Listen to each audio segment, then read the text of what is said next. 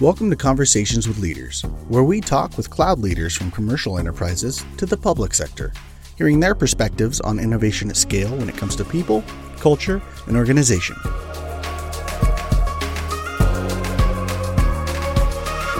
My name is Jake Burns. I'm an enterprise strategist with Amazon Web Services. I'm back with Dave Bartoletti from Forrester, and this session we're going to talk about how cloud can have a positive impact on both IT and the company culture. I think that's really interesting because I think a lot of people focus so much on IT, what cloud does for IT, but in my experience, it really changes your entire business. It really does. I think, and it starts with how IT works, right? And I think this is what we've seen now after a decade of this, the most exciting shift I think the cloud has had on sort of traditional IT operations. We touched on it a little bit the last couple of times we talked, and automation is one way to look at it. But what automation really lets you do is rethink the processes that you've had in place for a long time. One way I like to look at applications for the past 15 to 20 years is we've been buying applications, whether they're business applications or IT applications, to basically codify processes we already had, right? So we buy monitoring tools because we need to know when to kick off a process to go fix something, right? Or to go see if there's a problem. We buy performance management tools to feed into our existing performance management processes. What we're finding now is that with cloud, people can look at all of the different processes they use to run IT, and they're seeing benefits from speed, but more importantly, so it feels good to deliver faster, right? It makes you feel good about your job when you get to a result that doesn't take 3 to 6 months. Maintaining excitement about our project is really hard. Seeing an instant result in a couple of weeks gives you a boost, so there's speed. The second thing is meeting your deadlines. Right. So when IT can meet commitments, who are the people we always want to work with? Right. Are the ones that promise something at the end of next week and get it relatively at the end of next week to us. They're the easiest people to work with. And then fundamentally automation, feeling the benefit of automation, meaning it's hard to step back and say, what is the value of automation to the business? Well, the value of automation to the business is almost always measured in reduced failure rates, right? That we are able to respond consistently. And so automation is about consistency and failure rates. So what we really find is that with each successive move into public cloud, people actually start going a little bit faster each time, right? They meet that aggressive deadline better the next time they try something. And so they automate out sort of these error-prone or mundane tasks, right? When you're saying that, cloud has this great shared security model. So on the one hand, that means you're not doing checks that you were doing every day of core infrastructure or perimeter security or things like that, because that's being handled for you by AWS. The benefit of not having to do that shows up in people's job satisfaction, and that bubbles up in culture. Oh, absolutely. I think sometimes when people say, look, cloud is still a threat to me. I'm an Oracle DBA and I've been one for 20 years and that's what I'm good at. And that's how my business values me. Right. Or I've been a, Linux admin for the past 15 or 20 years. That's what I'm good at. That's how the business values me. Right. You turn around and say, well, what if we change this idea of how the business values you?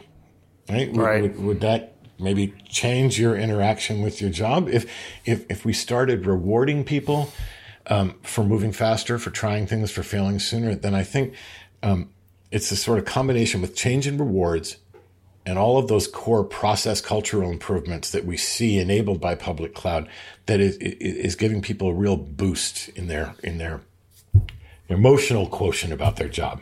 What do you think? Well, I've got to see this firsthand. First, at Live Nation, I saw my own team transform, and let's be honest, patching servers and dealing with Oracle databases, it's not a fun time, right? I mean, you might have job security, but you're not enjoying your day to day. You're typically punching a clock and just wanting to go home and waiting for the weekend, right?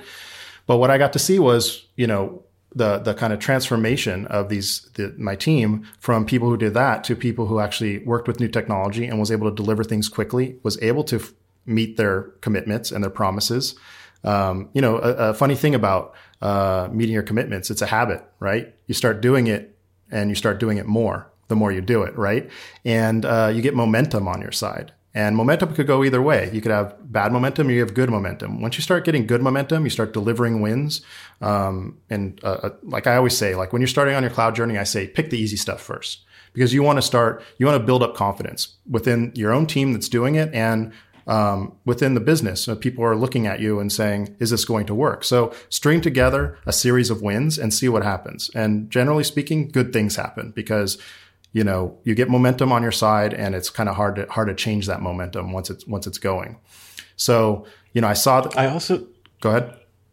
I was just going to add to that point and say it also gives people sometimes something to brag and boast about within the organization. And marketing the skills of IT is something or marketing the value of IT is something that IT has always been really bad at, right? Because they're increasingly treated as a cost center. Yep. Just keep shaving costs off. Don't let anything fail, and, keep the engine running downstairs. Well, if you can turn this around and say, you might not even know what a DBA is, and you might not even know what a Linux admin is, but let me show you this project I just built that let the business transform a little faster. Even for introverts, right, that don't want to go out and market themselves to other people, it sort of gives them a default way to do that. Sure. And even introverts want to be appreciated, right? So it's hard to be appreciated when nobody knows how what you're doing is valuable to the organization, right? And so, we had people running cables in the data center and racking servers. And I don't think they enjoyed their job. They did it, right? But it was a thankless job in a sense. They might have been, for all they know, and this was true in some circumstances, which is kind of embarrassing, but they're running cables and stacking servers for no reason, for things that would never get used, right?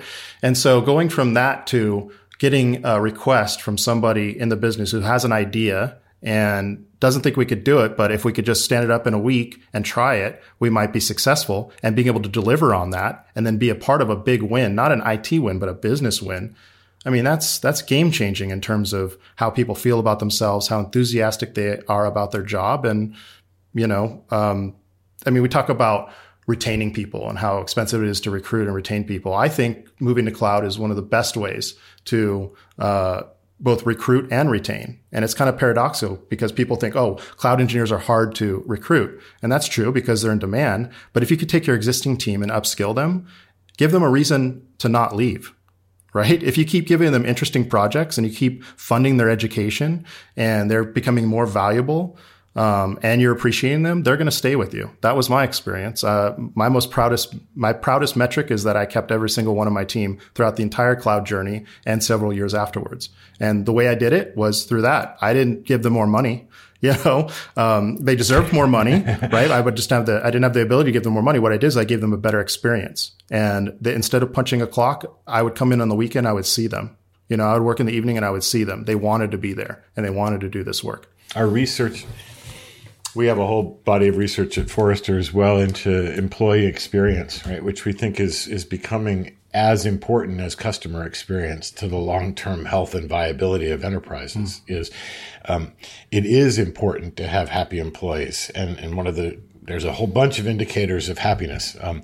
The ones that bubble up to the top consistently are about giving me the tools I need to be successful. So if people feel like they're asked to do a job and they're given the wrong tools, it goes all the way back it could go back to construction, right? You tell me to build this wonderful house and then you tell me I have to use, broken power tools to do it. You've already, you hobbled me, right? Yeah. So I think cloud addresses that need by giving them some of the most fun tools to work with technology pretty easily, right? Look at how simple it could be. I've been trying to do, high performance computing and I just keep begging for more and more infrastructure. Look what I could get on demand for a little while, right? If I could get access to it. The second thing that comes up over and over again is feeling like what you are doing has an impact on the business. And that applies to everybody. I think that's what you were just talking about. Does what I'm doing, moving this stuff to the cloud, it could just sound pedestrian. I'm getting stuff out of the data center. if I feel that's directly valued by the business. And I think the third thing is that you have management that clears the path rather than throwing stumbling blocks in front of you over and over again. And that's where I think that's where the organizational changes are really important, right? And we hear this over and over again, this idea of, we are really good in IT at delivering projects. We've gotten really good at them, right? And we have huge project portfolio management teams, right? And we get to a point where, hey, my storage performance is great. All my database queries are executing really well, right? My CI/CD fully automated DevOps team can make 15 changes a day to the code, and we can push them automatically into production. And no one likes our app, so the whole team mentality is just dead, even though we're all delivering successfully on our projects. So I think being able to bring everybody on the team much closer to the instant feedback you get, right, when you think about what you're delivering as product. So I'm not a DBA. I am a DBA on our mobile app team, right? Or on our, new consumer product development team, right? That's what I'm managing storage for is, for a new Android phone or a new iPhone, right? Or a new Chime device or something else someone's going to stick in my home. And I think writ larger, some of the earliest large companies that made significant commitments to the cloud were doing it as much to transform IT as they were to transform the kind of business they were. You've worked with the Capital One team forever, and they what they say consistently, and they haven't stopped, is you don't work for the IT department of a bank. You work for a technology company that happens to sell credit cards. We have to be a nimble company, which means we might be selling insurance tomorrow. We might be selling cat food. Who knows at what point we're going to have to shift the business again. So you work for a tech company. And I don't think every company has the flexibility to get there right away. But if they start inculcating that into new product teams, that starts to spread like wildfire throughout the company. Right. We're talking about giving people a purpose that's actually relevant, right? And seeing kind of what the work output becomes when you arm people with that, right? Because if they have a purpose that's ambiguous, or it's just we're doing IT for IT's sake, look, people are happy to have a job, but they don't feel good about themselves, So if they can be part of a larger win, a business win, they could say, that was my project. I contributed to that project. And by the way, this agility, this ability to move quickly, it's scientifically proven that, feedback has to be quick for it to be effective, right? We don't learn when the consequences are a year later or 2 years later. You might not even work for the company anymore. But when the consequences are immediate or even like the next day, people get smart very quickly. And there's something about self-improvement. It's so funny. Well, something else we can learn from dog training. We're both dog lovers, right? It's the first thing they teach you when you train a dog is that if you wait, and dogs are not as smart as we are, so you have to reward or redirect within moments of something happening, or it's just useless, right? And the same thing applies to us, but on a longer scale. I mean, I can wait till the end of the month to get rewarded, and I'll still remember what I did right. It doesn't have to happen the moment but the quicker the better, right? Have an accident. Yeah. The quicker the better. And by the way, you get more cycles of learning in that way, right? So if I can do 30 things this week instead of one thing this year, I'm going to learn a lot more, right? I'm going to fail a lot more. But here's the big secret. Successful people fail more often than unsuccessful people because they do more. They try more. They learn faster. And don't you think it also shows it shows a shift in respect for your people, because what you're saying to the people that work for your organization is, I value your intelligence and your ability to be a fast learner. I don't value this one particular IT skill that you've developed. Right. We still do. Obviously, we value it. But what I value more, right, is your mind. I value your creativity, that you're willing to learn something new, your flexibility. And I think what that comes from, so there were three things that came out in the work that we did for AWS, right? About how how cultures really change. And the ones that really showed the most significant improvement after people had used the public cloud for a while were transparency, accountability, and efficiency. So let's drill into each one of these, right? We talked about a little bit on our first podcast, this idea of transparency, but something as simple as our software project status is transparent to the rest of the organization. It goes right back to what we were talking about at the beginning here. Even if I'm not good at marketing myself, if everybody else can see what I'm doing, I don't have to spend as much time marketing myself. Yep. And it takes away the bureaucracy, right? You can still have bureaucracy in place, but if you have the power to do something that the business can see, all of a sudden you're incentivized to do good things, right? You're not just kind of buried at the bottom of the org chart doing things that nobody can see, right? So it incentivizes you to get better, right? Exactly. You can complain. That's right. When you're in a fishbowl, why did we go to open plan offices? Why did we go to fishbowl conference rooms? When everything you're doing is out in the open? Number one, we tend to be more honest with what we're doing, right? We tend to have secrets. But the second thing is we also tend to collaborate better because you can stand up and look for that person across the hall rather than going down the hall and seeing if they're in their office and they're not there. You can save time by just, I know they're not over there. I can ask them tomorrow when they come back.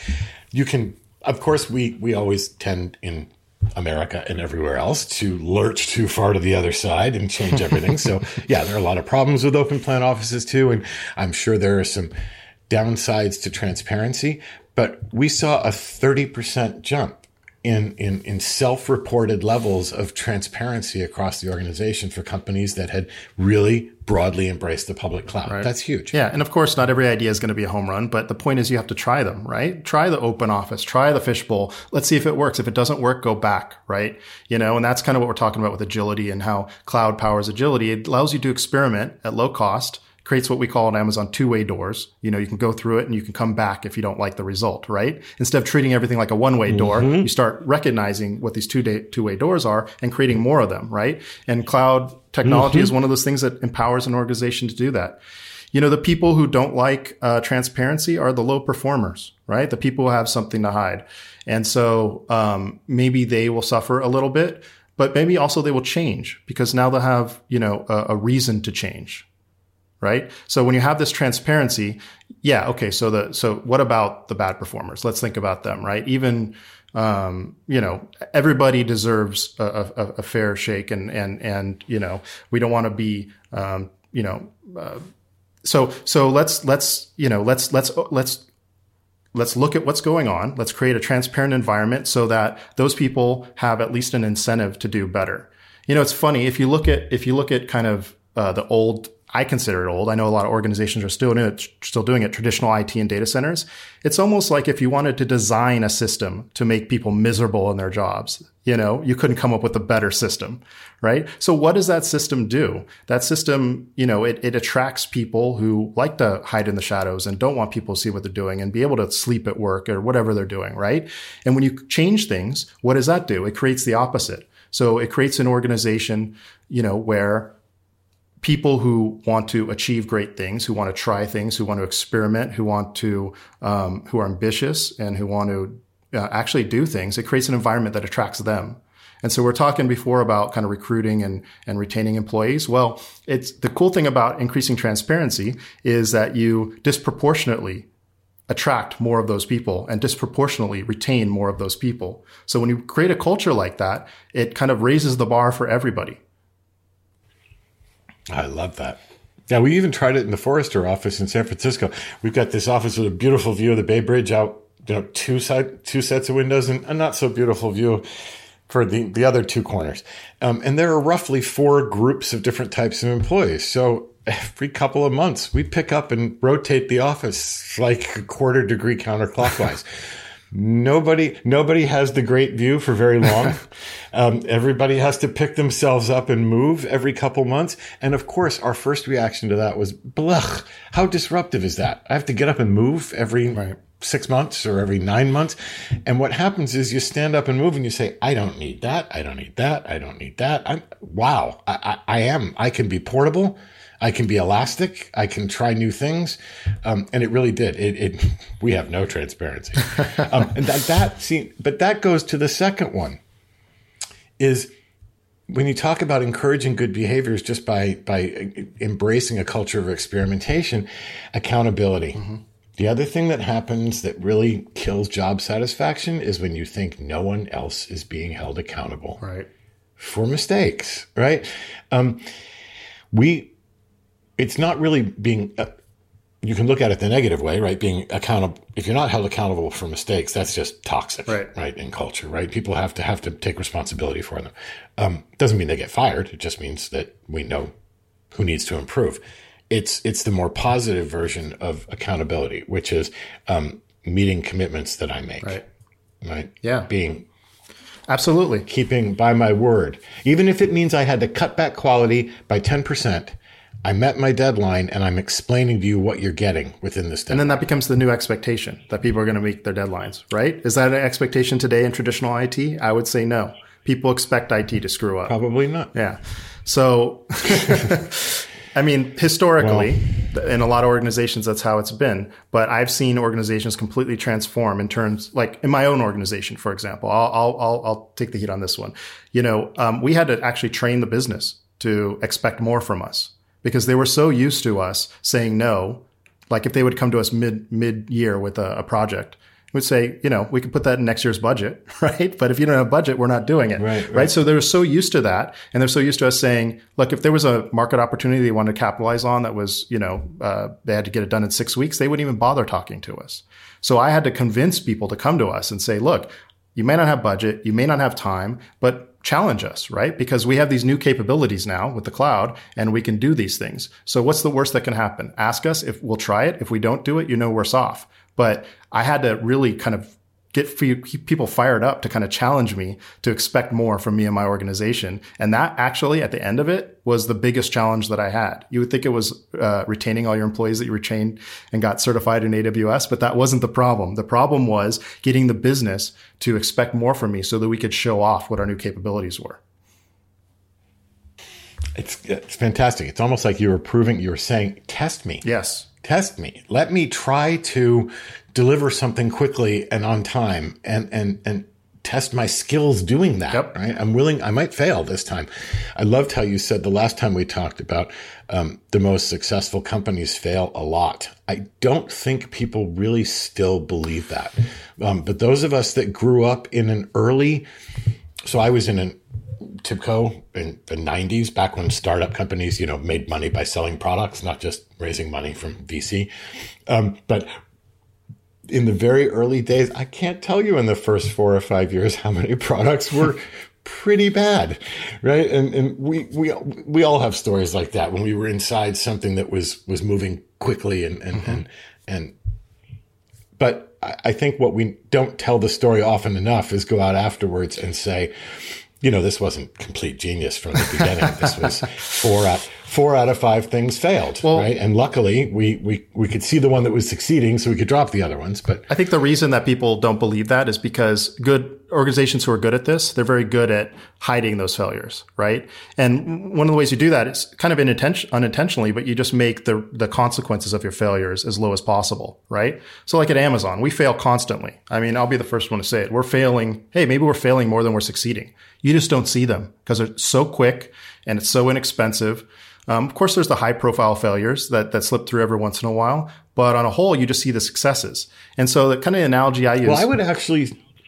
Go ahead. I was just going to say, like, everyone knows. I mean, you see like the cover of National Geographic, who is a great customer of ours, by the way, and you see this beautiful picture, right? And you say, that photographer is a genius. How did he take that picture? Well, he probably is a genius, but what you don't know is there's 10,000 shots he threw away to get that shot, right? And so what I tell CIOs is like, you should run IT like that. You should be taking you should have like full auto mode on your camera and you should be taking pictures constantly and just throw away the ones that don't work.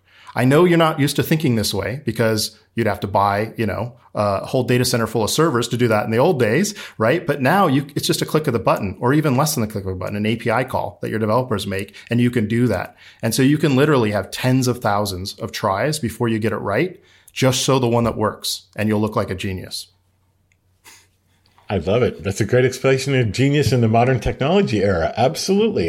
The same thing applies to writing. Hey, I write for a living, and sometimes I'll post something really pithy, on Twitter, and somebody will say, "Do you edit before you write this stuff?"